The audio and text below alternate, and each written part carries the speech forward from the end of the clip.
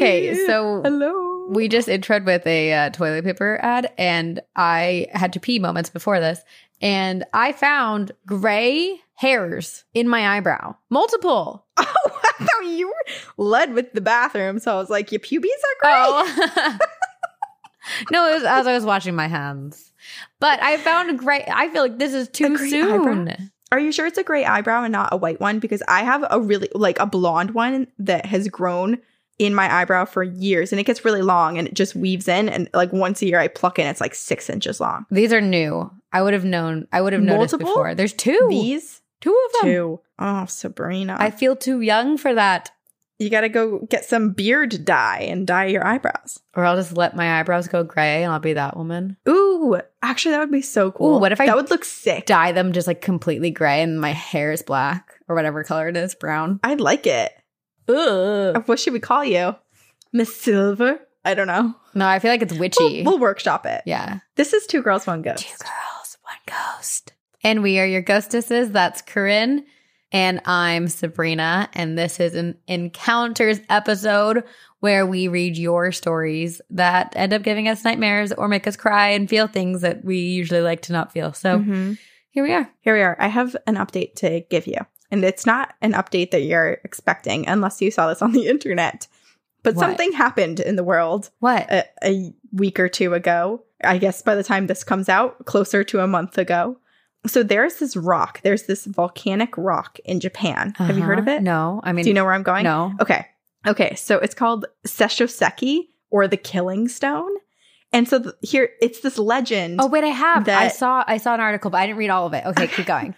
Okay, yeah, it's making me nervous. Oh my gosh. Like, I totally buy into all of the superstitions and the lore. But basically, so long story short, and I think that there are plenty of more qualified people out there to talk about the actual meaning of this rock and the true backstory. But I'm going to give you a super, super quick version of it. So in Japanese mythology, the Seshoseki stone, this killing stone, it kills anyone who comes in contact with it. And it's been around for 1,000 years.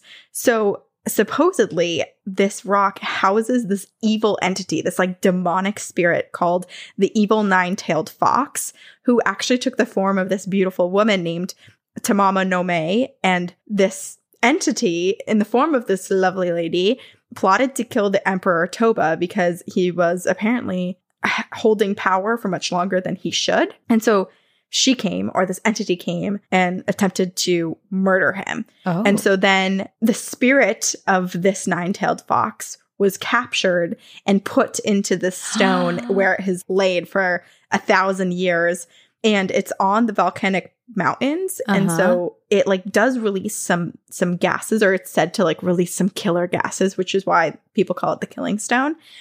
However, this is all to say that a few weeks ago, it cracked open. So everyone now is like, oh my God, does this mean that the evil spirit in the Killing Stone is released? Oh, okay.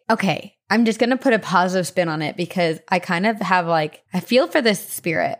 What if she's not evil, or it's not evil at all, but this man that she was going to kill and murder actually needed to be killed and murdered? What if he was a dictator or someone evil? Well, then we should redirect his energy to another country that we all are aware of right now. Hint.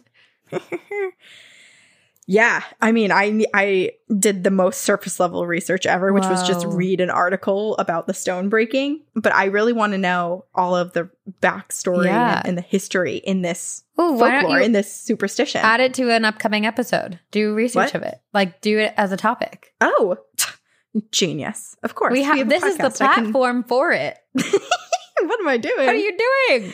Okay. Screenshot, adding it to our list. Perfect. Okay. Well, we'll see if the stone does anything in the meantime. But yeah, I'm curious. You know, danger's on the loose. I've been watching, I think I mentioned this too. I've been watching Vampire Diaries over from the beginning again, and I'm obsessed. But this stone gives me the Vampire Originals energy because they're like kind of staked in these boxes for centuries, but they can't be killed with a regular stake. And so when they take the like wood stake out of their heart, they come back to life. Ooh. There's like a specific tree that can kill them. The banyan tree? I do love the banyan tree. Didn't you cover an episode about there was a banyan tree in it? I talked about it because we saw one in Hawaii, and then my dad grew up on a street with banyan trees and like had been touched by a spirit, and he was like afraid to walk on that street. Oh, okay. Yes, that's what it was. They're like the tree of Pakistan, I think. So he grew up on a street in Pakistan that had a bunch of them, and like, yeah, if you were on it alone, like the spirits would come out and do things. Ooh. I had a proud moment the other day when we were in Florida because we were walking by a tree and everyone was like, that's a really cool tree. And I was like, haha, that looks like a banyan tree. And then we looked it up and it was. And I was like, why do I know this? And I was like, I feel like it was Sabrina taught me this. And it was. You taught me what a banyan tree looks like. I love when I teach you things. You did. I'm a tree person now. You're a tree person. I feel like you've always been a nature person. You have your green, there's like growing herbs. Like you have that going for you. If I got into witchcraft, which I hope that I do in the near future, I think I would be a green witch. You're never too old to become a witch. What would you be? Black magic, probably. Black magic woman. Evil things where my hair starts falling out because I'm giving up parts of myself to do my black magic. I'll heal you. Me and the trees, baby. We make a great team. No, I would never, ever, ever curse anyone except for an ex-boyfriend. Certain people. But people who like come to me and pay me good money, I'll be like, yeah, I'll curse whoever you want.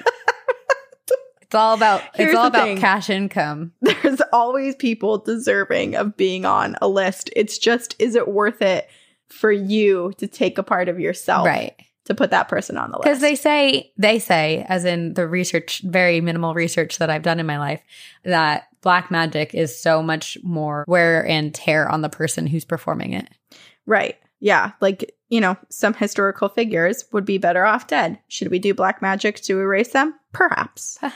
But yeah, maybe not your high school nemesis or the babysitter you didn't get along with. Maybe not those. Yeah, they probably don't deserve that. Anyway, witchcraft one day. I mean, I guess I am turning gray, so it might be the time for me to become the wicked old witch in the woods that gives out strange apples.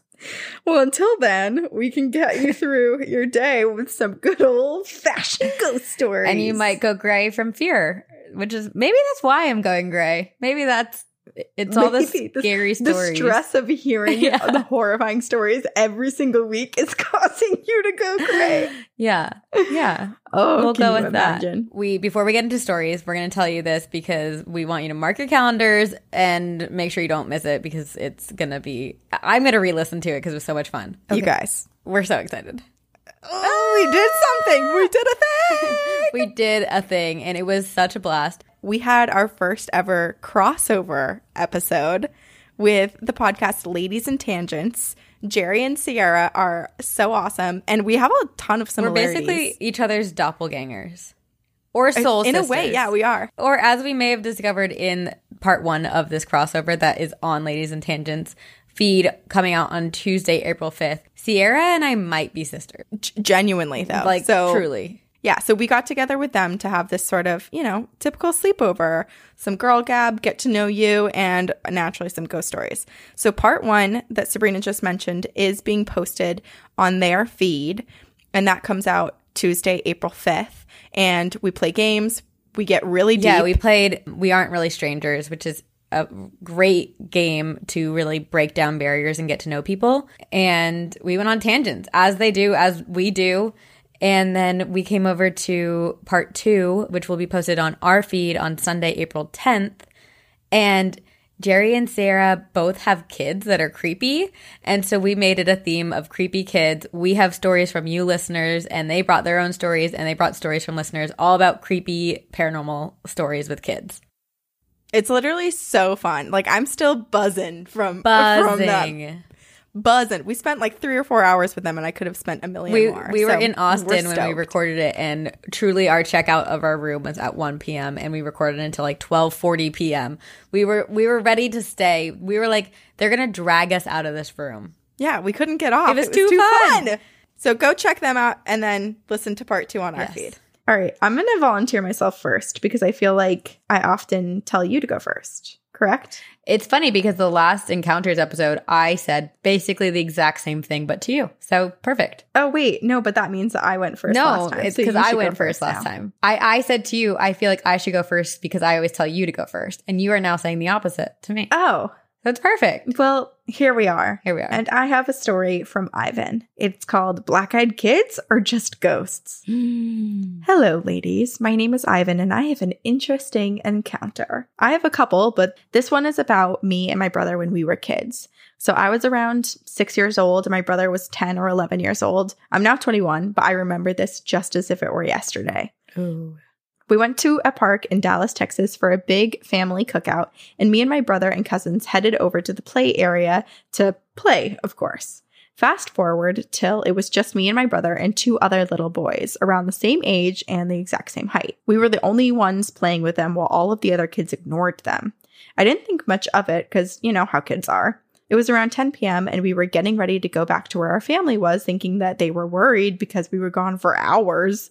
So there we stood with the other kids face to face, and the kids looked normal, but I couldn't really see their eyes. Maybe I just can't make them out since it's been years, but their eyes don't really come to mind. They had asked us if they could go with us, and my brother looked at me and I shrugged, and he said, I don't know, my parents wouldn't like y'all being over there without your parents. And they just looked at each other.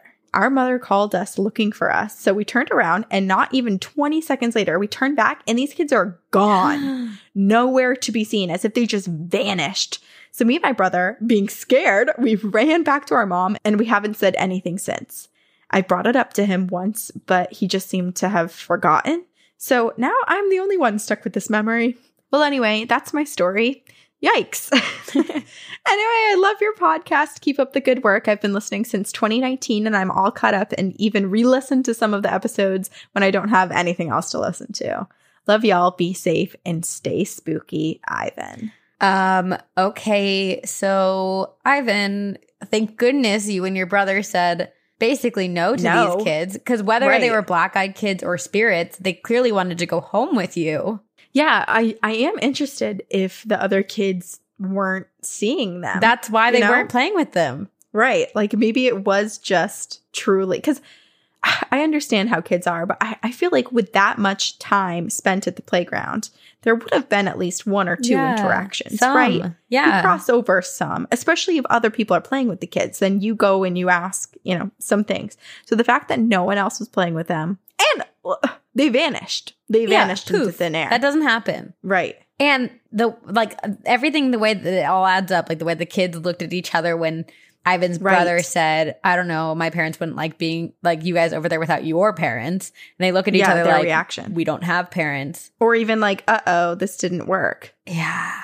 Right. Because I mean, just thinking of other children that I have in my family or myself as a child, when someone says no, like you keep the conversation going. Like as a kid, like you might start bartering or you might bring up another thing or like, oh, well, I can ask my mom if I can go, or I can see if my mom would let you come to us, or, like you have a response. You don't just creepily look at the other person and just stare at them until you disappear. Okay. I feel like, yes, I think I'm adverse to wanting this to be black-eyed kids. So in my mind, I'm like, they're just ghost spirits, because what better place to hang out as ghost spirits than a playground?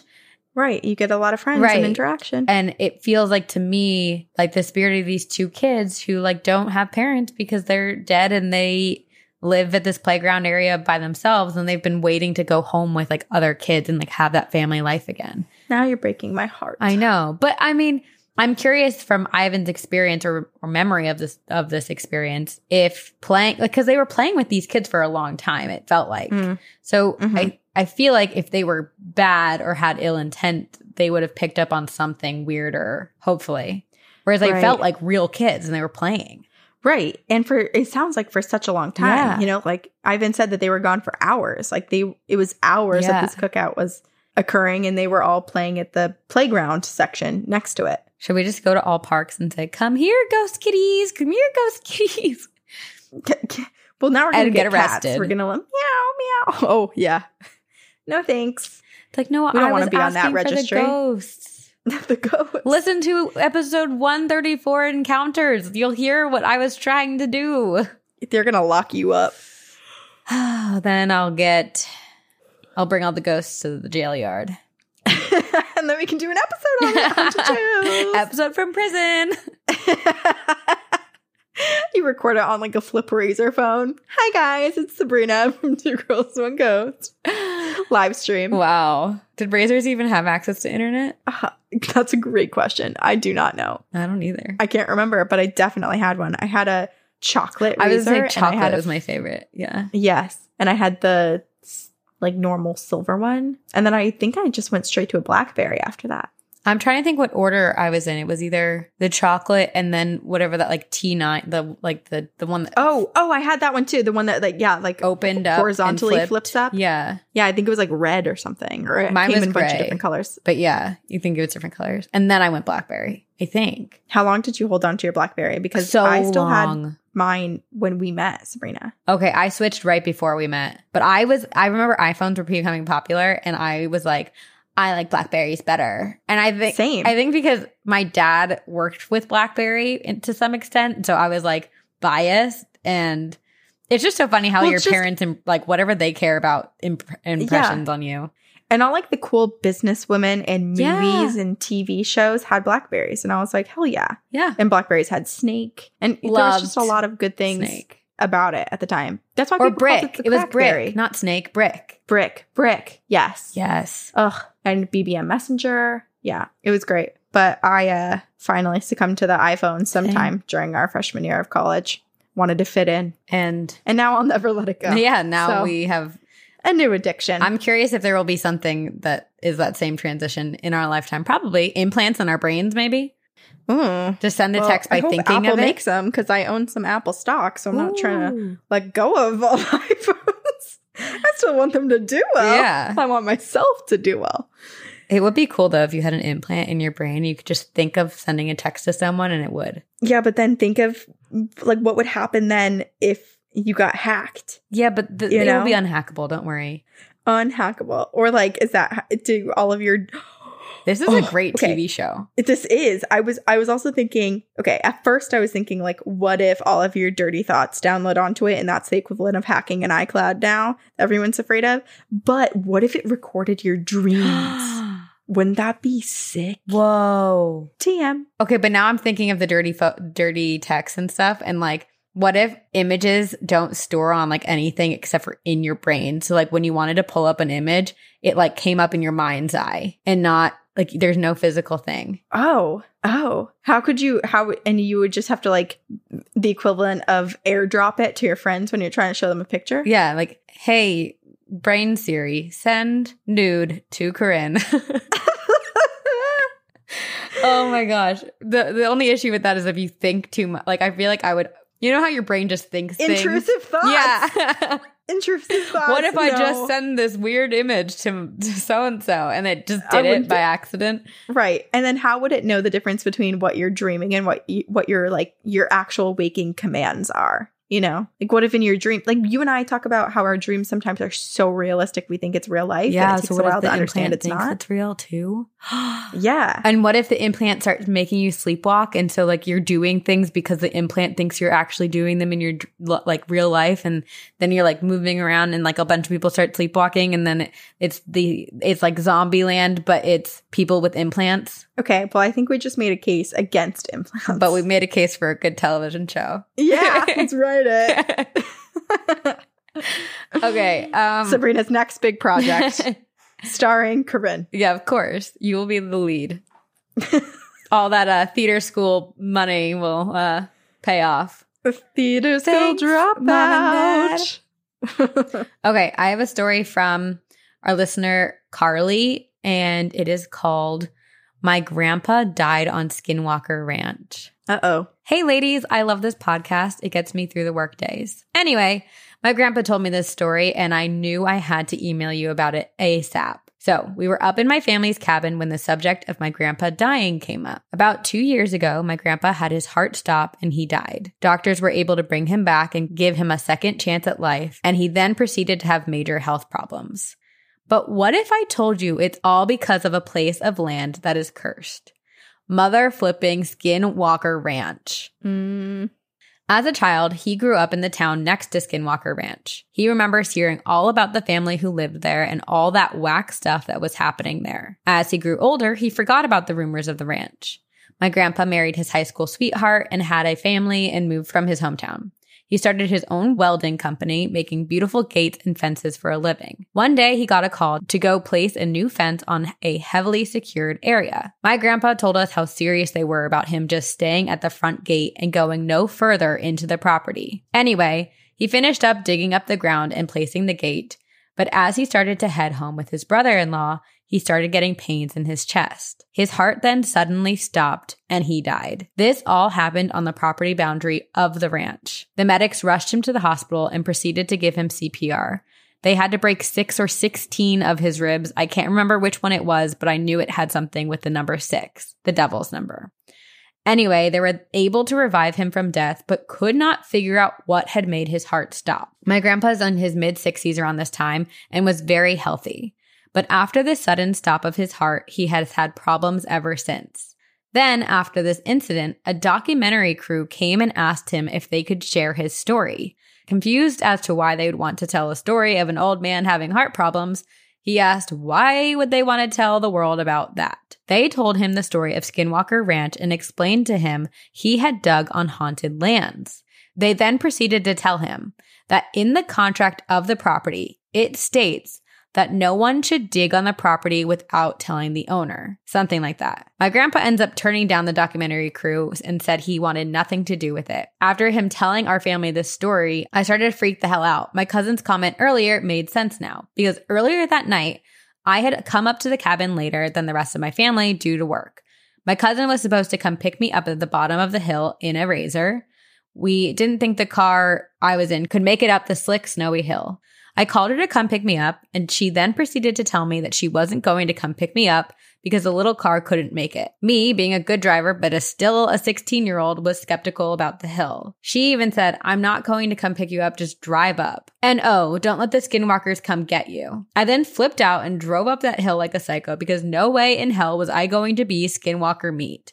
I then got told this story once I was up there. I hope you enjoyed it, but stay super spooky and see you on the other side. Carly. Ooh, I can't imagine not knowing that you're on Skinwalker Ranch because it's just so prevalent in our lives. I know. And like, it sounds like they even they made it very clear to him, like, don't come onto the property, like stay just on the outskirts of it. But he's still like digging up and putting in a gate and a fence. So like he has to be on the property. Right. It feels like they did a disservice by not telling him like, hey, by the way, there's this lore. I mean, granted, I guess they don't have to, but like if it says in the contract of the home that no one can dig on the land. Right. Then you should at least take the step further and explain why. Yeah. Right. I also wonder too because it sounds like he was on the border, like he was on the outskirts of like what could, maybe should or shouldn't be Skinwalker Ranch. But what if Skinwalker Ranch is slowly expanding? Maybe where he dug wasn't once a part of it, but then became a part of it. So it's like you never really truly know how far out it goes and where the border ends. It makes me think of the Upside Down, like how it's like bleeding into this world. It's just like spreading its creepy tentacles further and further and taking over. One day it will take over the entire world. It's a black hole. Yeah. Or even too, I'm thinking about like the tree systems underneath the soil where the branches go and they tunnel. And I'm picturing it like, he put his shovel in and he hit that vein that is like pulsing back to the curse of Skinwalker Ranch. Don't like it. Why you gotta do this to me? Why you put these thoughts in my mind? Well, Carly, this definitely was super spooky. But I am glad that your grandfather lived. I mean, how wild. That's the other thing is like, I feel like doctors are able to usually figure out if it was a heart attack or a stroke or something else. But like, they couldn't understand why his heart stopped so suddenly. At least he's alive again. And I'm happy he gets to live. Right. Oh, what if he like, now that he's like come back to life from the Skinwalker Ranch, he can communicate with skinwalkers and he doesn't know it. Oh my God. Oh, this is reminding me of my favorite book, the Miss Peregrine's School for Peculiar Children, because the kid can see the creatures, like he's got the gift of sight. What if he is a skinwalker? Just kidding. No, I don't believe that. I don't either. No, we would know. I think he's the superhero now. He can spot them. He can sense them. I wonder if he goes back to that land, if anything would happen. I wonder how many people listening are freaking out at how many times we've said the word. Is that a thing we're not supposed to say? Yeah. Oh. Whoops. We've said it so many times in this podcast. I'm going to get way more freaked out once I move outside of the city. Like in Boston, I feel protected. But as soon as I have some land and some trees around me, I'm going to be freaking out every time we say it. Skinwalker Ranch. Skinwalker. No. Why do I do this? Why do I tempt fate so much? I don't know. It's my black magic. It's the intrusive thought. This is why you can't have the implant. Yeah. I just put it, like beam it out to the world. Yeah. In my head. Everyone's going to be playing Bloody Mary, Bloody Mary. Bloody Mary is going to be real busy. She's going to have a lot going on for her. She's going to have to hire some like interns to start like showing up in people's mirrors. Okay. This one caught my eye because it's called Hot Local Ghosts in Your Area. Caught on Tape. Click here. Oh my gosh. Wow. That is clever. Perfect for 2 girls, 1 ghost. I know. Wow. Click here. Catering to your audience. Hey, gorgeous ghouls. Nicole here. She, her. Proud Minnesotan living in the deep south. Skol yell. Skol. And then she wrote, insert obligatory comment about how long I've been listening and how big of a fan I am. Sorry for the clickbait title. Don't say sorry. That was amazing. That's what we want. But how else am I going to get y'all's attention? I've got a few different stories in my bank that I've been waiting to tell, including a family home exorcism, a warning from a voodoo preacher, and a ghoulish birthday visit. Okay. But I want to share my most recent and heartwarming story while it's still fresh in my mind and in my heart. So, a slight rewind. Christmas 2021, my husband got me a handmade REM pod because I love ghost hunting shows. He's pretty skeptical on afterlife activity, but does believe our energy hangs around because, energy can't be destroyed. He's open to it and all, but basically he needs more evidence, lol. So in case anyone is unaware what a REM pod does, it detects and alerts you of energy disturbances and fluctuations using multicolored lights and an audible alarm. So if you see the light and hear the noise, there's an energy shift near the machine, and theoretically that is the spirit interacting with the machine. It does detect electronics and stuff, though, so you have to debunk what you're hearing and be aware of your surroundings when you're placing it in. A couple weeks ago in February 2022, we had made the tough decision to put our beloved 15-year-old family dog, Honey, to sleep. Mm-hmm. We had a vet come to our house so that she could be comfortable and in a familiar surrounding. That morning, I decided to turn the REM pod on. I put it in the kitchen and I let it sit there for a while to make sure nothing non-paranormal was setting it off. And if it's silent for a while, chances are that's a good spot for it. That morning, I was talking in my head to my best friend, Ryan, who is deceased, and my grandparents and spirit guides in my head, just asking if they were around, and if they were, if they could please help me essentially pick up Honey and guide her over when she passes. Aww. Throughout the morning, I heard the REM pod randomly go off about 3 times briefly over the course of a couple hours. No new electronics were placed around it. Nothing about the environment changed, yet it went off. I thought maybe that they were just hanging around and setting it off to say that they were there and they were waiting for her. When the time came to give Honey her final dosage, I was holding her in my arms and I could feel her chest rise and fall with her shallow breaths. And then I felt the last one and she was gone. That damn REM pod went off immediately. And let me tell you, I started crying even harder, and I looked at my husband immediately, and he had the same reaction. Mr. Skeptic was bawling at the sound of the REM pod. Oh, I have chills. I immediately had the image in my head of Honey leaving her little body in my arms, seeing Ryan and excitedly leaping into his arms. And the minute she did, he wrapped his fingers around the green antenna of the REM pod to set it off and let me know that he's got her. Stop. I know. Don't stop, but stop. Fast forward to that evening, and note the remainder of the story occurs all on the same day/night. My toddler and husband were both asleep, and my heart was aching. I was aimlessly wandering the house, not knowing what to do, and our other dog, Coda, depressed, hadn't gotten off the couch all day. So I decided to just sit with him and keep him company in the living room, even though it hurt to be in there. It was the dog's headquarters, and just the day that I had been sitting on the floor holding Honey for the last time. I sat on the couch and my sister Allison sent me a text saying, "We are all in the living room hanging out, and I swear I thought I just heard dog nails walking around in the kitchen, pacing, and I thought it was Penny, so I called her multiple times. She was right under us next to the couch, just out of sight. I'm pretty sure the dog was Honey." I got chills. That was so weird. The last 2 days of Honey's life, she would not stop pacing. Despite her back legs giving out all day, circling the house in some weird pattern. Honey loved my sister, and my sister would frequently watch my dogs for us when we were out of town. I told my sister that it probably was Honey out exploring and visiting her. I told her that for shits and giggles, I was going to set up the REM pod on the floor next to the couch where the dogs would frequently walk and sleep and just see what happens. So I set it down and I turned it on. It was silent for a few minutes, so I decided that it was an acceptable spot since there were no electronic interferences. 10 minutes passed and I was getting a little sad that I wasn't hearing anything, so I decided to coax her in a little bit. I put my hand out and I clicked my tongue and I made the squeaky kissy noises from my lips that I would do to get her attention. And no shit, that REM pod started going off. It interacted with me for at least 3 minutes straight as I cried and I held out my hand. After things settled down, I decided to wake up my husband and tell him what just happened, even though I was hesitant to share.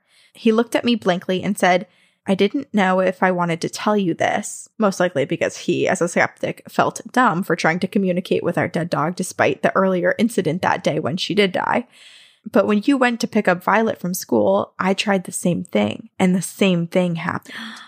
My heart skipped a beat, and I felt a flutter of warmth knowing that she was still with us. Oh my gosh. These combined experiences brought me immense comfort during a time when I felt inconsolable, and I'm so grateful I got to experience that.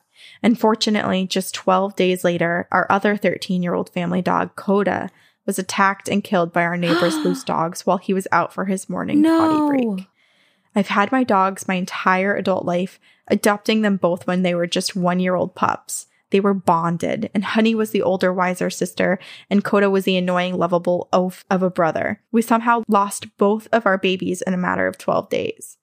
Unfortunately, I haven't had any signs from Coda or Honey since then, but even through my suffocating grief and my anger, I feel at peace knowing that they're together again and that my best friend Ryan just gained 2 new amazing dogs for all of eternity until we meet again. Hug your pets, y'all. Thanks for giving a voice to all of us that have had such incredible experiences.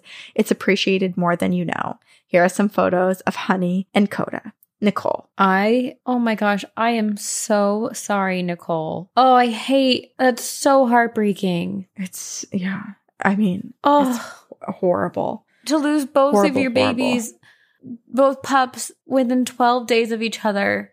I know, and for Coda to go through such a scary experience, too. Oh my gosh, that breaks my heart. It's so sad. I was not expecting that. Like, it was sad enough with Honey. And I was like, at least it's a little sweet because you guys were communicating with Honey. But then, I'm so sad.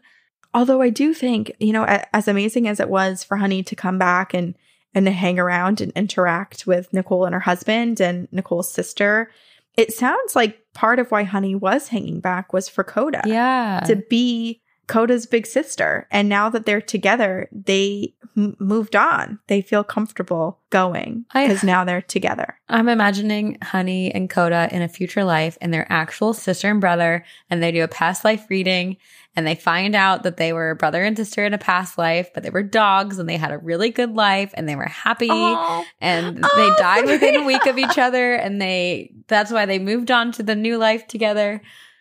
Oh, well, it sounds like Nicole has a really good support system that does exist on the other side. So there are plenty of loving and caring people there to take Coda and to take Honey and to just care for those that cross over while also looking out for those that are still here.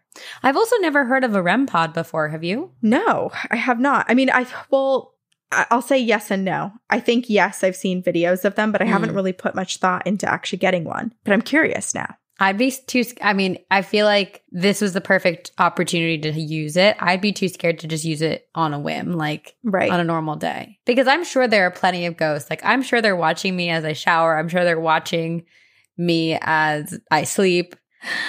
But I basically don't want to know if there's a ghost anywhere. Right. I wonder if it would work in my apartment because I live in a big apartment complex. So I just imagine that there's electricity and wires running literally everywhere. And you wouldn't be able to tell if something like upstairs or downstairs is interfering with it. Right. Yeah, true. Yeah, I don't know. Maybe but I guess if there was ever a place for me to try it, I would actually want to do it here because I can move away from here. But if I buy a house, like I can't just be like, oh, there's a ghost, I'm leaving. I mean, you could. It wouldn't be easy, but you could. We've heard stories where people up and move within days of terrifying things. Yeah, things happen. Sometimes things happen and they're so scary that I can see that happening to me where there's just something where I'm like, I don't see an end. Like there's no quick enough resolution aside from me just leaving. Yeah.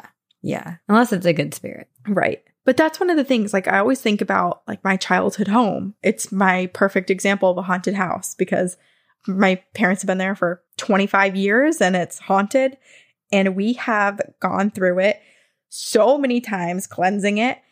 And every single time, the same good spirits remain. Like we've never kicked out a good spirit. You don't need to kick out good spirits. Right. But like if it were just this blanket thing where you could get rid of good spirits, then there wouldn't be any. But like it's not. Like it's the bad energies that we don't want. Yeah, we don't want. But the good energies, they stay. They like watch us with our sage. They watch us with our cedar and our crystals and my mom's, what's it called? Holy water.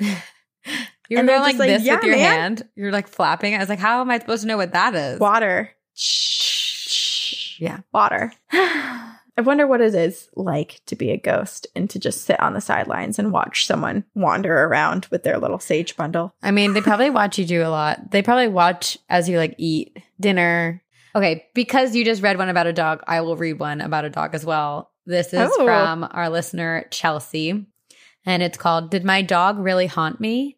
Hey, Sabrina and Corinne and Leia. First, I just want to say that I love your podcast. I just happened to come across it. And I have to say the name caught my attention and I'm glad it did. I'm still getting caught up. That was the intention. That was the whole point.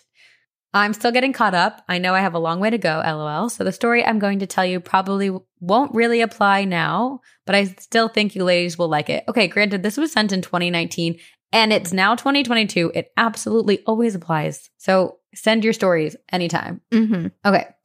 Caution, this could make you tear up. This is about my best friend, my dog, Sammy. We were inseparable. Everywhere I went, she was always right behind me. I even adopted a kitten who I named Storm about a few months after I adopted Sammy to keep her company while I was gone. Sammy was 6 and Storm was only 3 months. That was almost 6 years ago. This past July, I had to say goodbye to my best friend for, we'll just say, 6 years. I unfortunately had to put her down. She was in kidney failure and she had cancer, and one day it was clear the end had finally come. My mom went with me to the vet, and the whole way over, I held her paw, and I held her in my arms the entire time at the vet. They gave me time with her to say whatever I wanted, and naturally, I told her how good she always was and all the things that you'd say in that situation. The only 2 things she gave me an answer to was when I asked her if she knew how much I loved her, and finally, if she was ready, to which she grunted to both, which told me she knew I loved her, and yes, she was ready. The words, she's gone, will never sound the same again. The whole day I had to put off crying. I couldn't let Sammy see me cry because the last thing I wanted was for her to spend her last moments worried about me. She was always concerned if she saw me cry. But after she was gone, I cried the whole way home and the rest of the night. I felt empty and lost without her. From the time I had to say goodbye to her, leading up to the first whole month without her, I had been experiencing some odd things. When I would go to bed, I could have sworn I would hear her tags on her collar when she would get up and shake like dogs do. Other times, I could have sworn I saw her in the dark. To paint you a quick picture, from my bed, you can see out of the bedroom door and see half of my kitchen table. The other half of the table is out of view, and behind that half of the table was her food and water bowls, so it wouldn't be unusual to see her walk past to get a drink. One night, I'm laying in bed and I happened to look out of the bedroom door in time to see what looked like the silhouette of Sammy walk past the half of the table I can see, like she's on her way back to the couch to go back to sleep. I lay there thinking my mind is simply playing a trick on me because of how much I miss her, and I must have just imagined the whole thing. Seems reasonable. But now, here I am, 2 days before the month mark. I go to bed dreading what's coming in just a few days. Now, here's where it gets interesting. I had a dream that I'm asleep in bed when for some reason I wake and see Sammy turn and walk out of my room. I jump out of bed and go out to my living room thinking maybe I had a nightmare. As I walk out to the living room, I see her standing there with her tail wagging and she's smiling like she normally would. I think to myself that this was all a dream. She's still here. And I find myself smiling back at her. She's literally standing right in front of me. I reach my hand out to pet her like I've done 100 times. But as I go to touch her, she takes a step back from me, all while still wagging her tail and smiling. I think it's strange, but I blow it off and try again. Again, she backs away. I think to myself, that's not like her, and start to wonder if she's mad at me for having to do what I did. I say her name and she stands there, and I ask her why she won't let me pet her. She looks at me, her tail stops wagging, and her smile's gone, like she's trying to tell me something. Finally, one more time, I go to pet her, and again, she backs up and turns to walk away. I notice that my apartment seems to have filled with a bright light, and as Sammy turned to head for the front door, I yelled her name and asked where she was going. She stopped, tail wagging again, and looked at me over her shoulder as a blinding light continued to fill the apartment. The next thing I knew, I woke up back in bed. I couldn't fall asleep after that. It felt like she was really here. I went to my mom's and casually told her about my dream. My mom thinks maybe it wasn't really a dream and that she really was there, but it was made to seem like a dream and maybe she wouldn't let me touch her because she wasn't a physical form and didn't want to freak me out, which would have been a Sammy thing to do. I think she could be right, but I also think the reason Sammy wouldn't let me touch her was because maybe when she does finally let me, it'll be my time to go with her, and she knows right now isn't the time.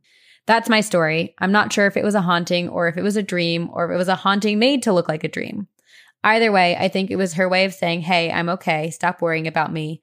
I'm not mad at you and I'll see you again one day. After that encounter, I haven't seen any shadows or heard her tags. I haven't even had a dream about her. I believe, though, that she's my soulmate for an animal, and I believe we will see each other again. Who knows, maybe, like Corinne and her mom and Wrinkles, we've been traveling together for a while along with Storm, since he seems to be like my familiar. But there you have it. That's my story. I have a couple others, but I thought you ladies might find this one interesting. Thanks for taking the time to read this, and I'll see you on the other side, Chelsea. Losing a pet is truly indescribable when someone hasn't experienced it. It's like a true, like, part of your heart is lighting on fire and crumbling and staying in the belly of your soul. They're your family. Truly. It is heart-wrenching. And so I'm so sorry about Sammy. I'm so sorry for anyone who's experiencing anything like that or who has. But it's interesting that Sammy was still wagging her tail and like smiling as Chelsea reached out to pet her, but was still stepping back. Yeah. And it makes me wonder, like, if there was consciously something that Sammy knew, like, did she know that they had to be separate and that if Chelsea stayed for too long, it might mean something bad, or it might mean that she's not able to return to her body in this like astral state? Or was Sammy just kind of like unknowingly being dragged towards the light? Just kind of backing it up, and then the white light comes over her eventually, you know? It does. I mean, what Chelsea said about Sammy not wanting to let her touch her because then maybe it would freak her out because she's not like a physical form. She was a ghost. But it did seem like Sammy was ready to go to the light and wanted to make sure first to say goodbye to Chelsea and say like, I'm happy. I'm okay. We'll see each other sometime soon. And I still love you. And, you know, like to have that final goodbye where she's happy rather than like the sadness of because when you say goodbye to a pet and you have to put them down, like they're in probably the worst place that you've ever seen them in their lives. And that's why it's so hard when you're saying goodbye, because it's like you're all the fond memories are kind of wiped away by this like sadness. And so the last moment that Chelsea has with Sammy is this like Sammy smiling and wagging her tail and just saying, I'm okay. All my memories and feelings of her losing a pet are coming back up. Oh my God, it's horrible. It is. I'm curious though, like if Storm reacted at all, because I truly believe Sammy's spirit was present, that like Chelsea saw Sammy multiple times going to the food bowl or going to the couch. And it wasn't until they were able to like have this moment together that I truly believe it wasn't a dream. Like I believe it was her brain processing it as a dream, but Sammy needed to have this moment before finally walking into the light. Oh, I love that. Why do we do this? I'm not going to recover from this. I'm going to be like shaky voice, like snotty the whole time. I know, but these ones are sweet because Don't worry. The next story I have is very terrifying. It will snap you back into Can't even talk about this. We need like a trigger warning for me. Even though I brought this on, I read the first one, but I mentally prepped for one. I know. I didn't prep for two. I know. Oh, sorry. I'm like full on crying. It's so sad that we're so far away from each other. Like I just want to hug you. It's just Corinne. It's just I'm thinking of wrinkles and I'm thinking about like sorry. No. I'm just thinking about when my dad I just regret not going with my dad. Like we sent my dad to put wrinkles down because none of us could handle it. And I wish that we had the option to have it happen in the home. But we didn't. And I'm just thinking about like my dad wrinkles alone having to go through that together. And it's just really, really sad. I know. I'm going to read. Oh, no. Oh, no. I have one called My Dad's Deceased Uncle Saved Our Dog. Okay, but this is good. Saved the dog.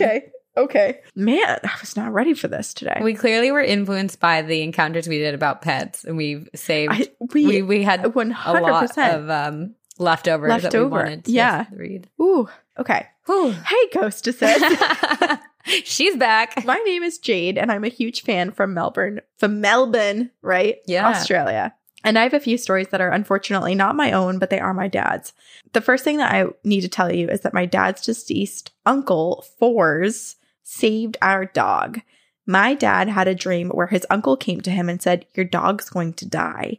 And he then proceeded to show him random landmarks, which I think was some hills and a road sign, and said, "This is where it's going to happen." And my dad woke up and he was like, "What the fuck? That was random." And then he proceeded with his day. Whoa. My dad was later sitting in the backseat of the car with our Rottweiler, Duke, and my stepmom and my grandma were in the front seats. After a while, my dad saw the exact same hills and sign on the road and thought to himself, "Fuck, that's what Fours showed me." So my dad then instinctively reaches out his arm to grab Duke, who had also at the same time went to bark at a passing truck and had accidentally leaned on the button that wound down the window and began to fall out of the car. Oh my gosh. Mind you, they're driving on this country road going over 100 kilometers per hour, which would have easily killed Duke. But my dad had managed to catch him by his tail as he fell and pulled him back into the car. If Forrest had not shown my dad where this was going to happen, he most likely would not have reacted fast enough and Duke would have been killed. The child lock is now on permanently in the car, LOL, and my grandma was thrilled that her brother saved Duke. Oh my gosh. This next story comes with a trigger warning for suicide.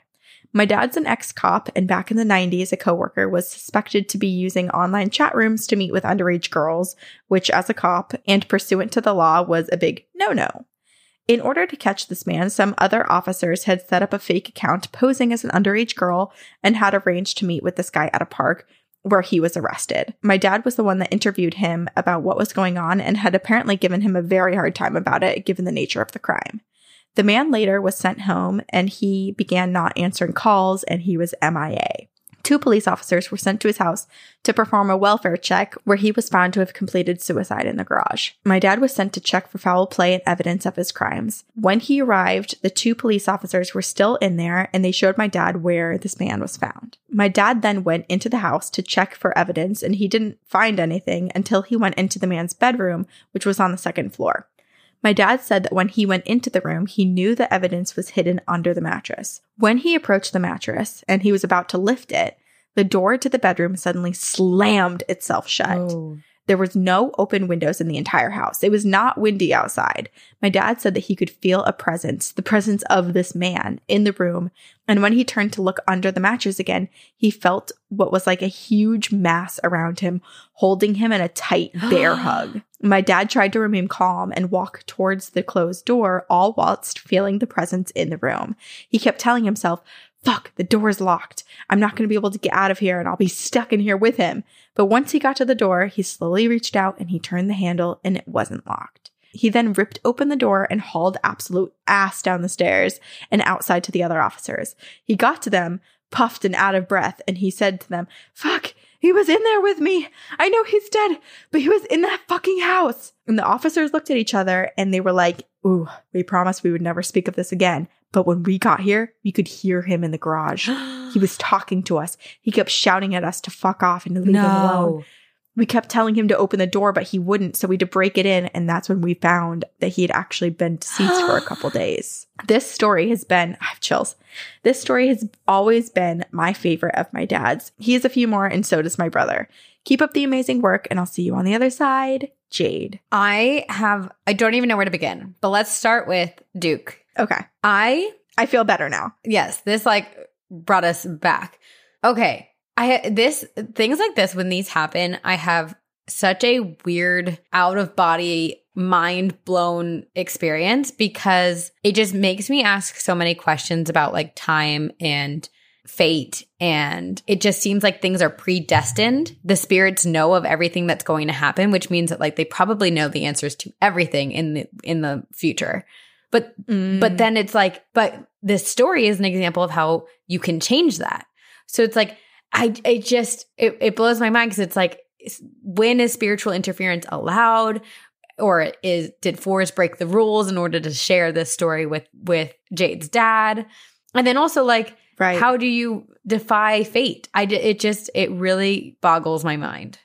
Right. And I'm also thinking about timelines and alternate timelines and things that could happen that could change the future. And what if this wasn't ever supposed to happen? And some small thing that happened the day before altered maybe their reality. Maybe it was a truck driver, something in his life put him on the road at that time, something that wasn't supposed to happen. And it did. And maybe that just upset Forrest so much where he was this was never supposed to happen. This isn't the way it's supposed to be. That he did try to correct the timeline shift. Yeah. And save the dog. I mean, it's kind of not to really, this isn't exactly it, but it's kind of like when people are listening to our podcast and it pauses when someone's at a stoplight and all of a sudden they're trying to fix it, which makes them miss a second of the green light. But thank goodness they did because the truck ran the red. Right. Right. And people have emailed us. That does happen sometimes.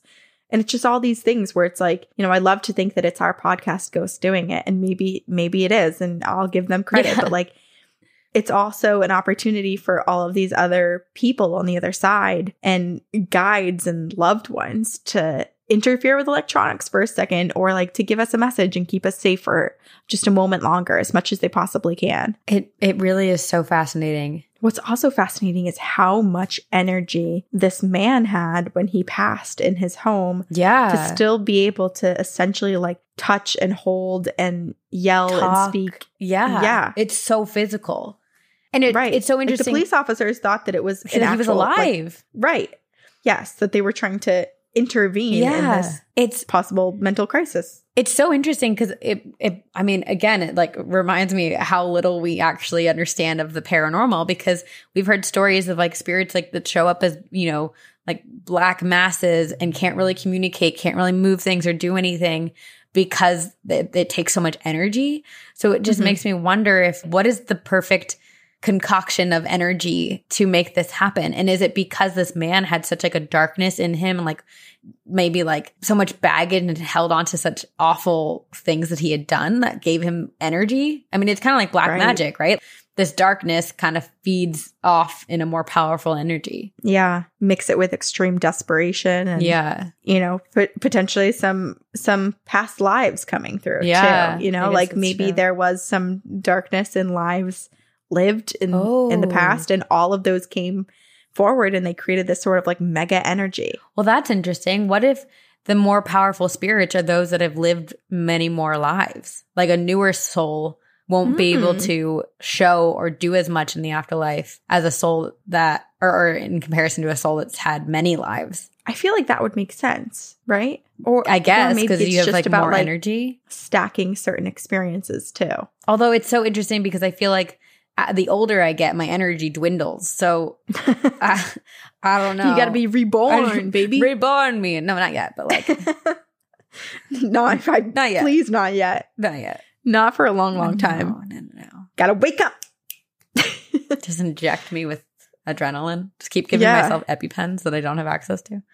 Oh, I'm supposed to have an EpiPen. Did you know that? For what? But for avocado? No, for cherries. You have like the saddest allergies. I have a million. And they're so rare and sad. Apples, peaches, pears, raspberries, cherries, hazelnut, avocado, quinoa. Is that it? The avocado one really hurts me. The avocado one was the universe laughing at me because it was the year that I moved to California was when I developed the allergy. I was like, seriously, I just got here.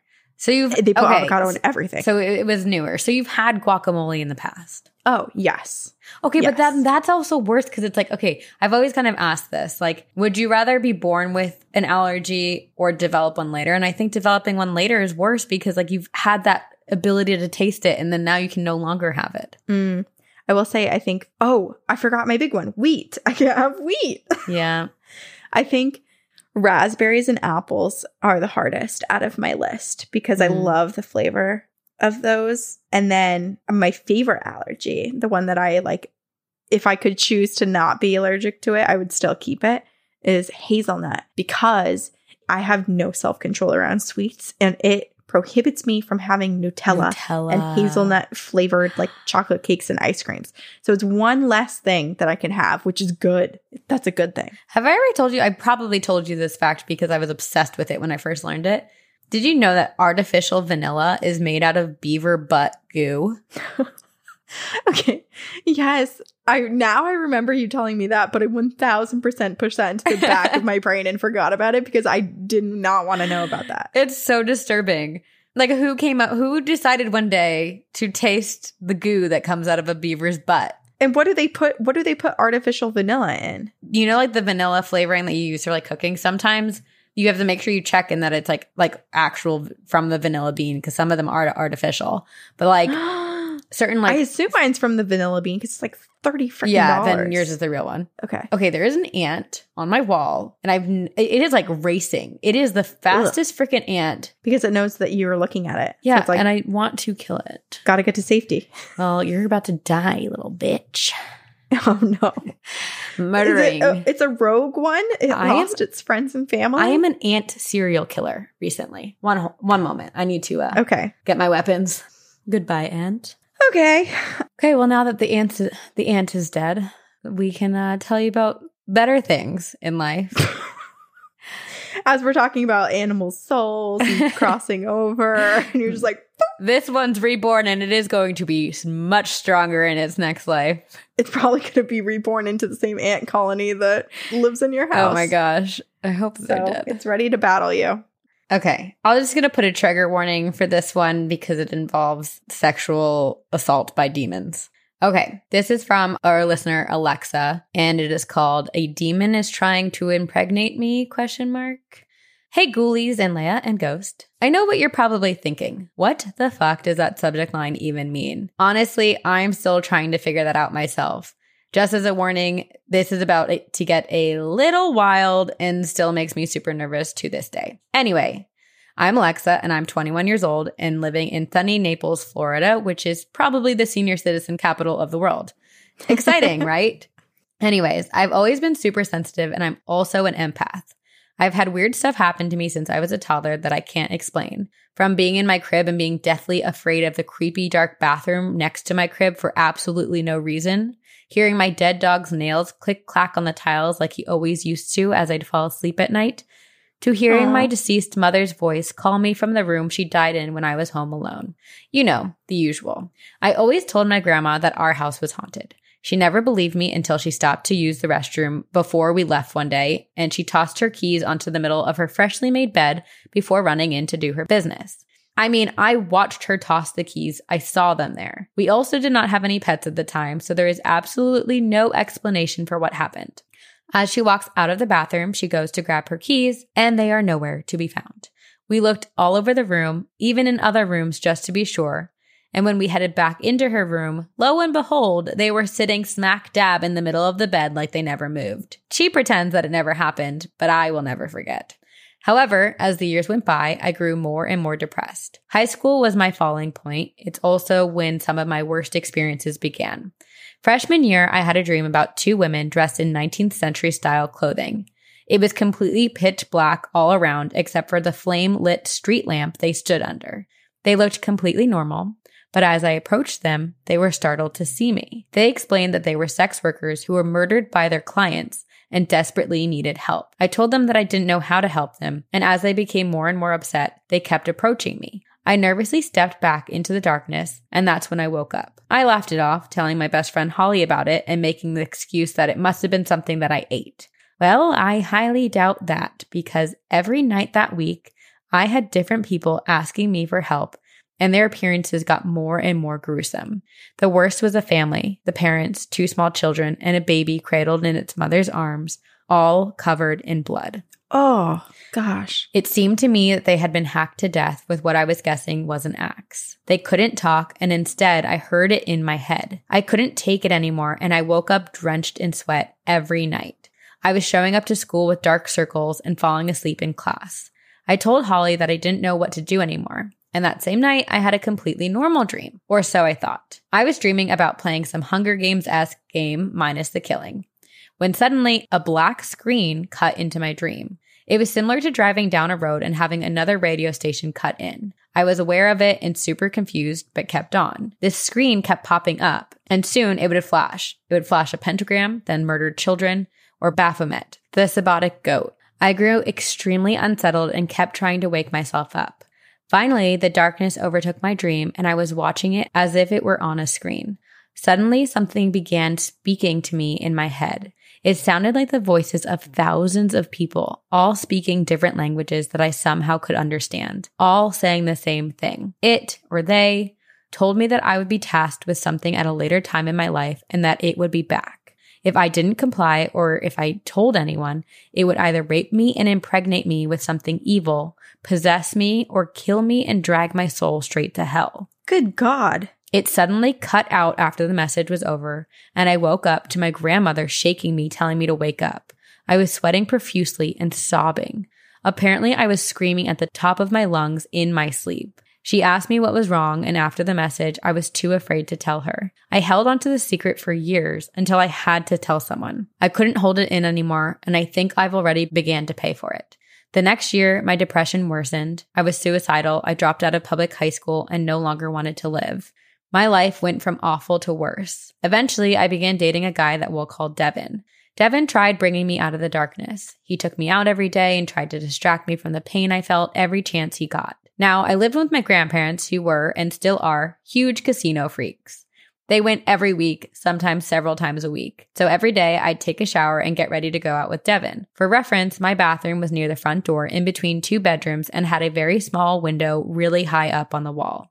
One day, I said goodbye to my grandparents as they left to waste their money at the casino and hopped into the shower. I always listened to music on my waterproof speaker while I showered and held quite a few embarrassing concert performances while in there. Hey, we all have.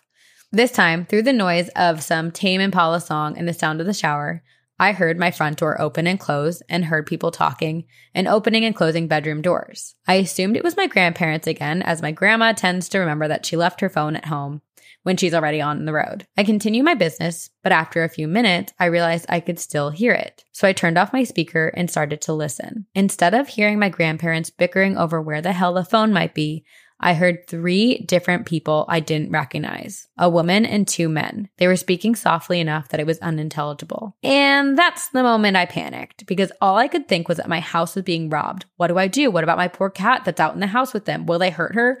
Oh my God, I have to climb out of this tiny ass window butt-ass naked and run to a neighbor's house? That was all going through my head. I turned off the shower to try to hear them better, and the talking stopped for a moment, and then it started back up. I wrapped my towel around myself and did the dumb girl in every scary movie move and opened the bathroom door slowly and went, "Hello?" I was met with silence. I looked around and everything was still the same. The front door looked locked, and I thought I was being crazy, and so I went back into the shower, not in the mood to listen to music now that I was creeped out. Then the talking started up again. So what did I do? Run out of the house screaming, you ask? Nope. My ass walked quickly into my bedroom right next to the bathroom and locked the door as if it would stop the ghosties. This shower situation became an everyday thing and would only occur when I was home alone. It was something I grew to ignore. Just nosy spirits peeking into all of the bedrooms, no biggie. But one fall day, I hopped into the shower, ready for my spirit roommates to begin their daily hunt through the house. And as I get out of the bathroom, I was suddenly glued to the spot with fear. Every single door on that end of the house, besides the front door, was wide open. Even the coat closet and linen closet. And the creepy little smiling scarecrow decoration my grandma had on the coffee table that was originally facing me in the bathroom was turned and facing the open doorway of my grandparents' room. The voices never happened again after that instance, but the spookiness was not over. When I was around 18, I began to see the shadow people. I knew they weren't good, but they always ran off. It began when I was visiting my family in the Cayman Islands. I've gone there every summer and winter break my entire life and was staying with my great aunt, her husband, her daughter, and her granddaughter, who was just a few years younger than me. One night, we were all sitting around the dining room, and I sat at the end, facing the rest of the house. As I'm telling a story, I saw a dark gray figure dash behind the kitchen, through the living room, and down the hall where the bedrooms were. I froze mid-sentence and tried to pick back up on my story as I was scared to tell my extremely religious family members what I saw, as they don't believe in ghosts and didn't want them to think I was crazy. The next morning, when they left for church, I sat down at the table with a bowl of cereal and called my best friend, Alyssa. I was telling her about what had happened the night before at dinner. She knows I'm haunted AF. And at the same time, the figure goes by in broad daylight, runs off down the hall. And this time, it sounded like a pile of books were knocked onto the floor. Alyssa heard it too, and I noped it out of there and sat on the back porch until my family members got home. After returning to the US, I began seeing a darker spirit. I'd lay on the couch and watch this dark figure stand in the kitchen and suddenly disappear in the blink of an eye. But my scariest experience was one of my first encounters with it. One night, I lay in bed on my stomach with one leg thrown over a pillow, scrolling through Instagram at 2 a.m. I kept my hall light on for the cat every night, and from the corner of my eye, I could see movement under the door, seemingly running from one end of the door to the next. I thought it might have been my cat Nalu outside of my door. Sabrina? What? I can't hear your audio anymore. No. Oh, okay. Now I can hear you. I couldn't hear you for like 2 sentences. I was waiting for it to come back. Man, you just terrified me. Sorry. Oh my God, you just scared the Jesus out of me. I didn't know if you could even hear me. That's why I was like, Sabrina. Oh my God, Corinne. The first thought, no, the thought that went through my mind, because I had the email up over you, so I can't see like the video screen at all. I truly, like, my heart dropped. I was like, what is behind me? I wish we were recording this because your face. I mean, I feel so horrible, but like that was true fear that just flashed across your face. You like you shrunk like to a third of the size that you are. I don't know how your body did that. I don't know, but you just shapeshifted. I think I saw. Oh my God. Sorry. No, it's just the audio cut out. Well, you know, like when you're reading really scary stories like this and like you kind of feel like a darkness, like it might be in my imagination, but like it's a dark story. I felt the energy like around me feeling darker. Like it almost felt like the room got darker. So it truly was at that moment. It feels like something is nearby watching you, like upset that you're talking about it. Yeah, it's like, hey, you're tempting fate a little bit. Be careful. Right. Oh my God. Okay, well, I can confirm I see nothing around you. Your apartment's really nice and beautiful and light. Okay, but I did just hear something creak down the hallway. Probably Leia and her big old booty. She's sitting on the chair and I can see her. Get out! It's the ant. He's reborn. He's coming. The ant is back for his revenge. Okay. This time 10 pounds heavier. Okay, well now I'm scared because the next paragraph is very scary. You can do it. If I see something, I will not tell you. I'm making this smaller so I can see my screen at the same time. Okay. Good idea. Sorry. I can't. Man, these are like the extremes of emotions. Yeah, we are. I bawled my eyes out. Over the place. Almost had a heart attack. Okay. We're here. Okay. I could see movement under the door, seemingly running from one end of the door to the next. I thought it might have been my cat Nalu outside my door trying to catch a moth or something. As I let my eyes adjust to the darkness, I realized not only was whatever it was moving not my cat, but I also realized it was actually inside my room. The dark figure seemed to graze its, in quotes, head on the ceiling and kept pacing in front of my door. My blood ran cold. I quickly jumped up, turning the flashlight on my phone and the ceiling fan light on at the same time, and felt compelled to yell, "Get out!" Okay, that's weird. Just yelled the same thing. I probably saw well, I good, saw it it in all works. caps before. Probably. It's fine. I knew I had to. It gave off the worst feeling of dread I've ever felt. When the lights were on, it was gone, and I refused to sleep with the lights off for weeks. I didn't have any experiences happen for a year or two. I reconnected with an ex, Roland, who lived down in the Cayman Islands. I moved down there and we ended up getting engaged. He had this adorable puppy named Milo, and we did everything with him. Although he was untrained, he was pretty well behaved and only barked at strangers. Shortly after I moved down, Milo became terrified of our room.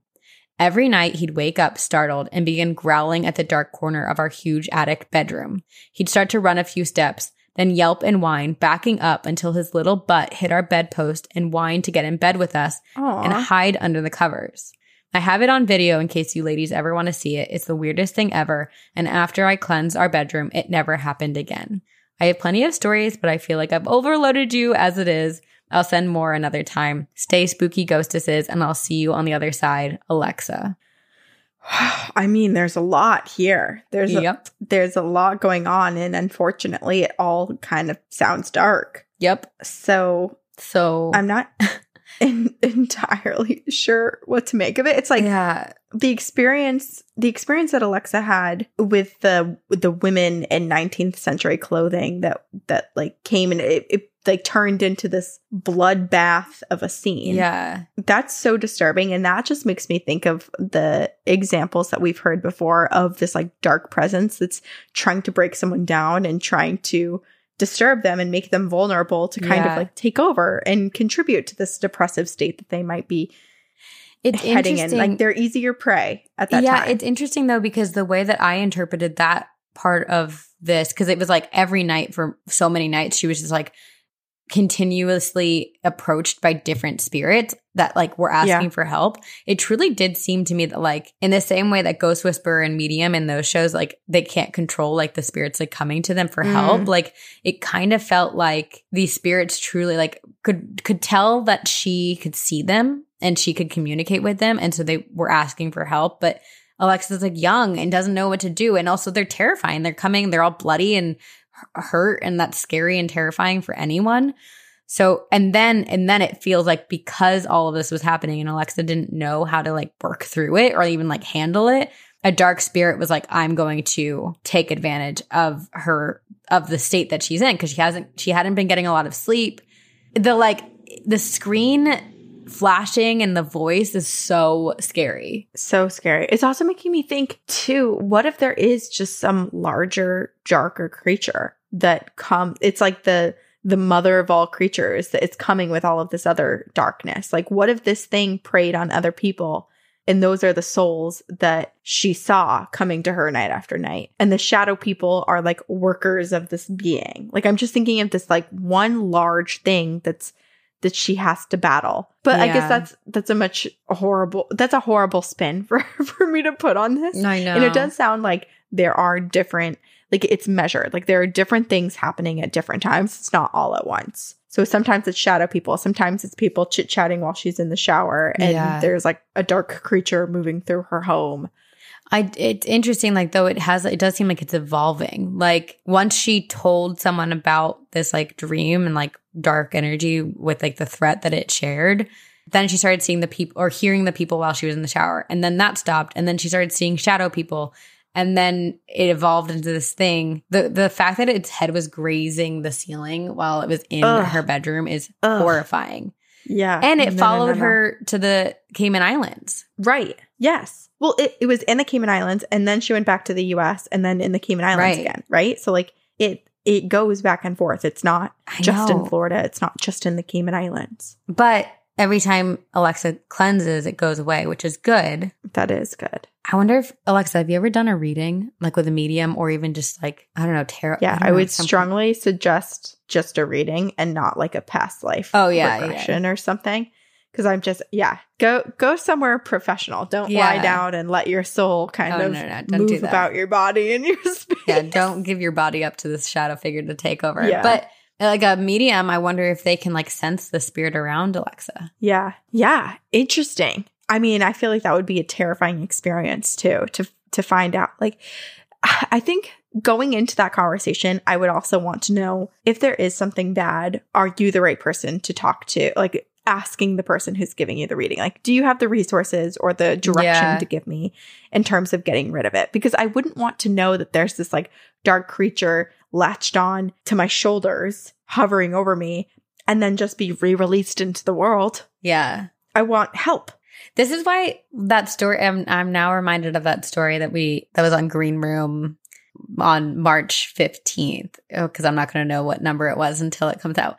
But Sam was telling the story of like that woman who was like a masseuse who offered a massage, and then as giving the massage was like, I didn't want to tell you this before, but I also am a medium and I can see spirits. Yes. Like, I just wish there are people like that all over. Like, I just want to pass one on the street and have them stop me and tell me certain things and like guide me. Like, I'm so curious. I want to have a friend that is like that. Let's become each other's friends. Well, yeah, but we're not powerful. We don't have skills. True. I know. I was just thinking, like, why don't we power up? Why don't we try? Evolve. But then again, we have a whole community of phantoms. Like, I feel like there's a lot of people. We're now taking applications to who wants to be our medium friend. Once a quarter, you're required to touch our shoulder and tell us if you feel anything. Travel is not included. You must pay your own way. We'll come to you. Yeah. This is called That Time My Friend Was Ripped Out of His Body by a Shadow Person and Nearly Lost His Soul. I saw this in the folder and I was like, I cannot wait until Corinne reads it. Here we go. This is from buckle Laura. up. Hello, my fair hostesses with the ghostesses. Ooh. I hope all is well with you and Princess Leia. I am writing today with an incredible story that made me shiver the shivers of all shivers, and I hope it does the same for you. But buckle up, this one is long, but worth every word, I promise. The story that I'm about to share is not an encounter of my own, thank God, but rather of my two close friends. They've given me permission to share the story with you all, and I'd be thrilled if you read it on the podcast. For privacy purposes, I have changed the names of my two friends. First off, let me hit you with some backstory. My very close friend, let's call her Katie, is clairvoyant and has always been able to see creatures from another plane since birth. What? Okay, maybe Katie doesn't need to apply. We may have found our medium. We've sourced her. She can also read animal auras, which I think is awesome. And she thinks my dog, Willow, is a family member of mine reincarnated. Oh my gosh. I'm trying to figure that out. But anyways, whenever Katie mentions this ability of hers, she proudly states that she used to use her clairvoyance at a very young age to freak her parents out, and for a good reason. Sadly, her parents, her dad and stepmom, were negative histrionics, a personality disorder that causes the person to have very intense and unstable emotions, as well as narcissistic and abusive tendencies. As I'm sure you can imagine, from her past trauma, dark entities enjoy tormenting and attaching themselves to her. Luckily, Katie has grown into an incredibly strong individual in every aspect. She has learned to set extremely strong boundaries against these dark forces and chooses to take any emotional pain as a reminder of how beautiful life is and how marvelous it is that we, as humans, can love and feel so deeply. I digress. I just admire her for her strength so much. There are currently 4 entities that live in Katie's house. A ghost that lives in Katie's sister's room, a lady in Katie's hallway mirror that can crawl out a la The Grudge and will sit on the kitchen counter and watch everybody, a giant spider with a human face for a head that was upside down, because why the fuck not? And that thing would suspend itself from the ceiling in the hallway, and a large shadow person, the latter of which stars in this story. So this is terrifying. This is literally, I can't even imagine. I don't want this gift. Katie, you can have it. Yeah, please keep it for yourself. But I hope it doesn't haunt you as much. I hope you don't even have to deal with this. No, I'm so sorry. I wished it upon you. I take it all back. She writes, yes, I have attached sketches of all of the entities drawn by Katie. Oh my gosh. So this shadow person, he doesn't have a special name per se, but Katie just refers to him as Shadow Man. She describes him as a long and tall Dementor-like shadow figure along the lines of the depiction of Dementors from Harry Potter and the Prisoner of Azkaban movie. Nope. And when the Shadow Man first attached himself to Katie, he actually tormented her so badly, and she was convinced that she was losing her mind until her sister told her that she could see the Shadow Man too. This shadow man enjoys trying to torment Katie throughout the house as he is attached to her. But since Katie has set such a strong boundary in her room, he often tries to enter but becomes frustrated when he is unable to do so. Katie's boyfriend at the time, let's just call him Justin, had relatively very little exposure to the spirit realm directly, but he has experienced sleep paralysis and would occasionally see a dark figure in his room. But certainly, he's not clairvoyant. This story takes place on the first night that Justin spent at Katie's house. Justin woke up in the middle of the night, completely unable to move. However, he was able to sense a very dark presence coming from behind the bedroom door. His eyes were closed, but he could see everything clear as day and even through the door. Oh. Justin later described it as very clearly the shadow man that was attached to Katie. My gosh. The shadow man was in the hallway and he was targeting Justin from behind the door. The shadow man became furious at his inability to come into the room due to Katie's incredibly strong boundaries. And he was pounding on the door. He's flailing in the hallway, desperately trying to get in. And poor, terrified Justin was just in this sleep paralysis, unable to open his eyes or move or speak. And eventually the shadow man calmed his actions. Justin thought maybe he'd given up trying to come in the door, when all of a sudden, Justin felt this incredible force impart a gut-wrenching, ripping sensation in his body. What? And then Justin felt his soul leave his body. No. Justin began to panic. And in soul form, he was able to look around enough to see his body still on the bed next to Katie. Justin was astral projecting against his will. And where was he going, you may ask? Well, he was floating directly towards the shadow man's outstretched hand behind the bedroom door. Oh my God, no. And then she was, nope. Oh my gosh. Justin's soul began to cry for help any way that he could.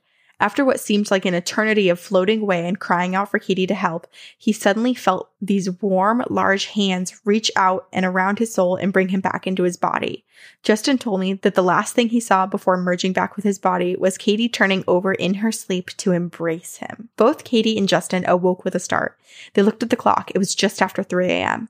They discussed what had happened, and although Katie had technically been asleep, she could vividly remember hearing Justin whimper and feeling him shake beside her. As Katie is a very protective person, especially on those she holds close, her soul automatically knew to protect Justin's. They talked until after 4 a.m., not taking any chances with trying to go back to sleep during the witching hour like smart and responsible humans, during which Katie lit some sage and cedar incense and cleansed the room, whilst repeating to Justin, "You're safe and I won't let anything happen to you." Oh my gosh. After cleansing the room and reinforcing her boundaries, Katie and Justin tried to fall back asleep and soon realized it just was not going to happen. Yeah, no thank you. No way. They got out of bed and they began getting ready for work. As they left Katie's room, they saw that the shelves that were bolted into the wall in the hallway, just to the left and to the right of the bedroom door, had been ripped out of the wall and were laying on the floor in a pile with all of the objects that were meant to be sitting atop the shelves. Justin now has a lot more faith in things he doesn't know about. Yeah. Katie gives him selenite, labradorite, black tourmaline, and onyx to protect him. And to this day, Justin never leaves the house without at least one of those protection stones. So yeah, that's the story. How freaking spooky is that? Can you imagine if Katie hadn't saved Justin's soul? That's all for now, girls, but don't worry. Katie's happy to share more stories, and I need to know more about this Spider-Man face entity in her hallway. Until next time, and see you on the other side, Laura. I'm looking at the drawings. I know. It's so creepy that the mirror girl who's just like straight. Okay, first of all, what the fuck? The girl crawls out of a mirror and then goes onto the kitchen counter and just stares at everybody. Why? What? Like, what is happening? Katie. I need Katie to tell us, like, if she's communicated with these spirits or has any idea as to their purpose or like why they do the things they do. That's the one I need the answer to. Well, I also, the spider with a human head. Yeah, a human head, and the spider body's upside down because it's on the ceiling. So the human head is like right side up. So it's technically twisted. I'm unwell. Upside down. Oh, and then there's an alien in her sister's room? Oh, yeah. Interesting. We need to know more. There's so much going on. Yeah. And just the image of Justin's soul being ripped out of his body and being pulled, like levitating across the ceiling towards the shadow person's outstretched hand is something that I will never be able to get out of my head. It is oh my God, terrifying. Yeah. And the fact that the creature can do that, like can basically find that loophole and rips souls. Yes. And make him move towards him. Like thinking that you're safe in the room just because the thing can't enter it doesn't mean that it can't make you leave. And for Justin to be so conscious too, like to remember all of that. Like I feel like oftentimes people like wake up from a nightmare or they turn on the lights and they're able to like shake it off. But it seems like this was happening for like it was minutes long. Right. Yeah. Well, honestly, thank goodness that Katie is clairvoyant. Like thank goodness that she can sense these things and like could hear him whimpering and can see and hear his soul. So like she in the moment when she was sleeping didn't necessarily know that it wasn't his actual human body right here perhaps, but still intervened and helped. And it sounds like she has kind of like the magic touch, you know, like whatever she touches is protected. Oh my gosh. So I re-looked at the story and this drawing of the alien-like creature is a ghost that lives in Katie's sister's room, which is so scary. It's like this ghoulish skeletal figure with these like limp wrists. Ew. And long talon-like fingers and this like really bony, elongated, bulbous head. It looks like an alien. Yeah, it does, which makes me wonder if there are alien ghosts or if it just happens to look like that or if it's an alien that often comes to Katie's sister's room and it's not a ghost. Right. Yeah, because Laura did say that Katie sees things from other, essentially like dimensions, these other creatures that don't necessarily exist on our plane, but somehow she can see them. Yeah. Oh, man. Okay. Well, new fear unlocked. Okay. So I had a story lined up to read, and I'm going to move it to next encounters because an email just came into our inbox. And I feel like I need to read it because we were just talking about how we need someone who can like tell us messages and touch our shoulders. And Jason, our listener Jason, sent an email truly as we were recording 59 minutes ago. And the subject line is Spirit Messages Received During Campfire Stories. Ooh, I already have chills. Dear Ghostesses, first, let me say that I absolutely love the campfire stories. I really enjoy the stories and the interactivity of it from the group chat to the people being able to speak and share their stories. With that said, I, being a medium, also experience a lot of spirit activity while I listen to the campfire stories live. And while that might frighten others, I think it's awesome. Sometimes it causes the spirits around me to act up more, and other times I can sense the spirits that are present with whoever is speaking, and sometimes they come to me with messages for that person. During yesterday's Campfire Stories, 3/15/2022, there was a spirit for each of you that came through with messages. I really wanted to raise my hand and speak so I could tell you, but honestly, I was a bit hesitant to do so because I know you ladies get scared easily. Yes, we do. I also know that you've said you'd rather not know if there are spirits in the room around you. So I chose not to raise my hand to speak. I did enjoy the show and the stories were awesome. After the show, I sat questioning myself for not telling you that there were spirits that had messages for you. I don't know if either of you can sense spirits or not, but you both have always had at least one spirit around each of you when you're recording. Whoa. That gave me chills. Oh my God, me too. So I decided I would email you these messages and let you do what you will with the information. Please let me know if you would like me to speak up next time spirits come through for you. But now for the messages. Corinne, there was a female spirit that came through for you. She is a guardian of yours, and she said to tell you that she sincerely apologizes for scaring you with the giant spiders. Oh. She didn't realize they would frighten you so much. She said she takes the form of the spider to watch over you. She only wants to guide and protect you. She said now that she sees spiders scare you, she will appear in a different form next time. Her name is Arachne. She overheard you say before that you would like to learn how to become a witch, and she wants to help you. Oh my God! I'm so excited! She also said that there is another female spirit that watches over you, who she thinks is either your grandmother or great-grandmother. Well, that lines up. Sabrina, there was a male spirit that came through for you. He is someone who loves you very much. I sensed this must be someone like a grandfather or great-grandfather. He said to tell you he loves you and is very proud of you. He said that you are not invisible. You've just convinced yourself that you are.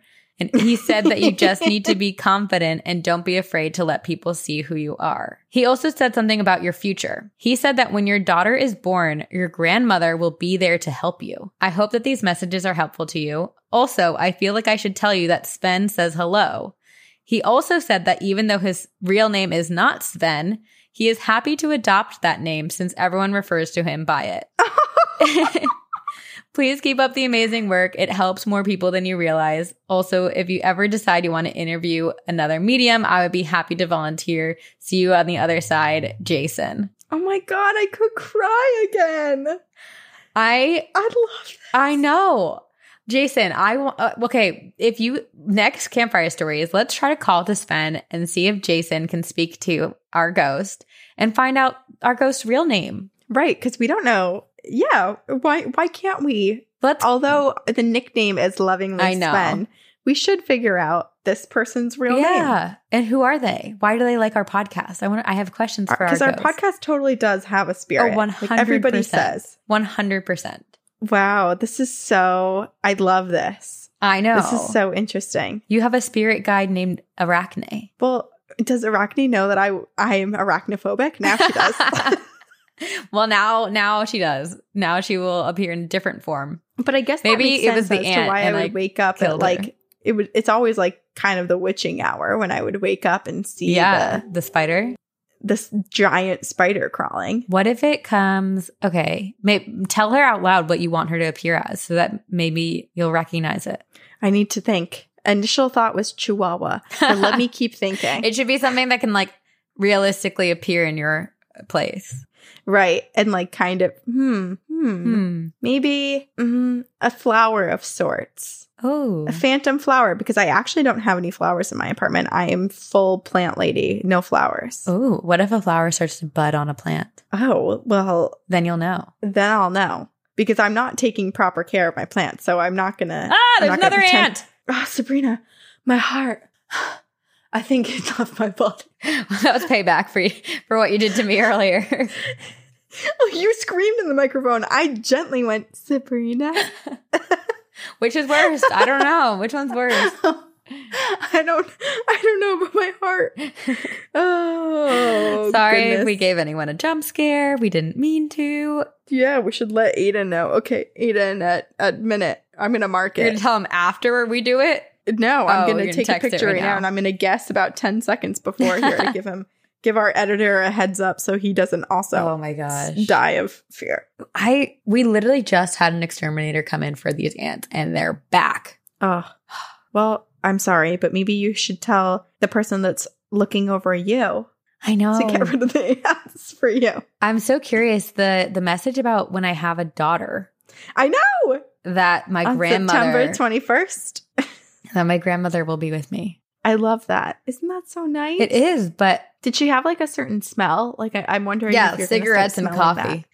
Because you're gonna walk into the nursery and it's just gonna be reeking of cigs. I'll be like, cigarettes hey, and girl, coffee. You're too young to be smoking cigarettes. Maybe you'll pick stuff up on the baby cam. Oh my gosh, terrifying. Yeah. I wonder if there are like ghost-proof baby cams on the market, if anyone ever advertises that. I don't think so. I think, unfortunately, ghosts flock to cameras, baby cams. My favorite thing about growing up in the 90s and early 2000s was that the baby monitors would pick up other people's homes, like be on the same frequency. Oh, I think that still happens. Does it? Yes. We've heard stories of I thought it was like some archaic technology glitch that we got to enjoy, but no, I think it'll still ready. Happen. I'm into that. Although it is really spooky, I think, to be alone and hear the monitor go off. I think for you and I, we'll assume ghost. Yes. Which is why it will be spooky at first until we like really listen. Yeah. And eavesdrop. Yeah.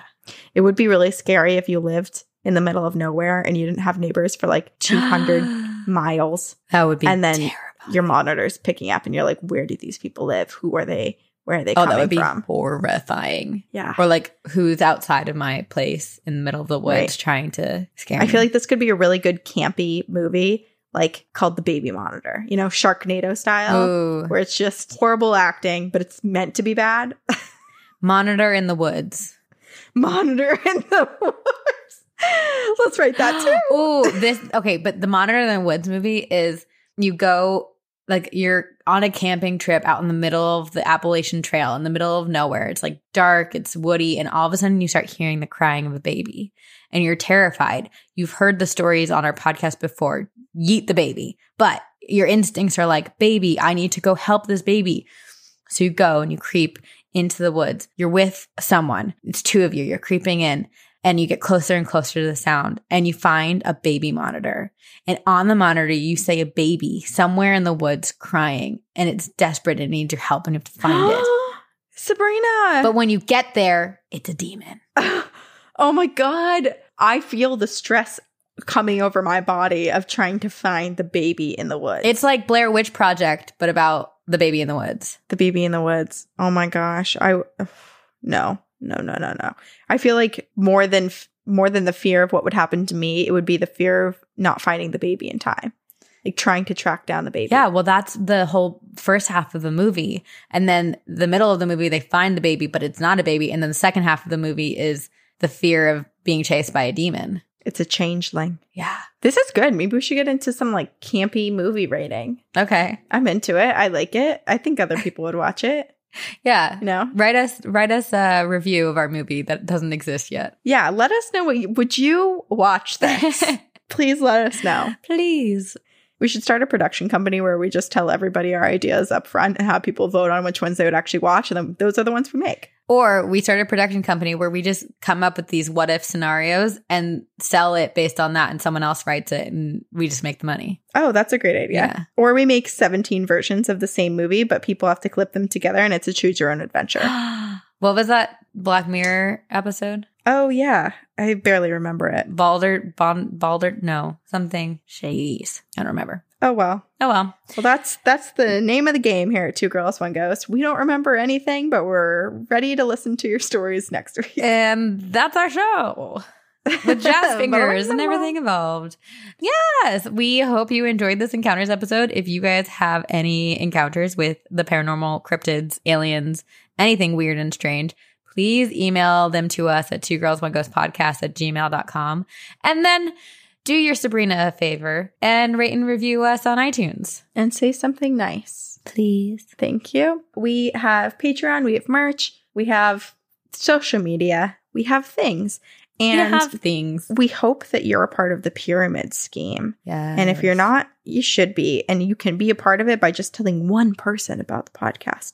And then you get to be a part of it, which is so cool. Well, for it to be a pyramid scheme, you have to tell two people. Oh, okay. Yes, that's right. Because we're making a pyramid, not a line. Yes. So, ooh, man, I suck at MLMs. Math. Oh, we're grateful for many people. As always, first of all, thank you to Aiden Manning for coming along on this journey and being scared along with us, probably because you don't know what's coming, and for editing our podcast and making us sound much, much better. Thank you to you and your whole team at Fire Digital. And also, thank you to our Patreon donors, the Phantoms from the month of February. We are so incredibly grateful for you. So we're going to shout out your names. Yes.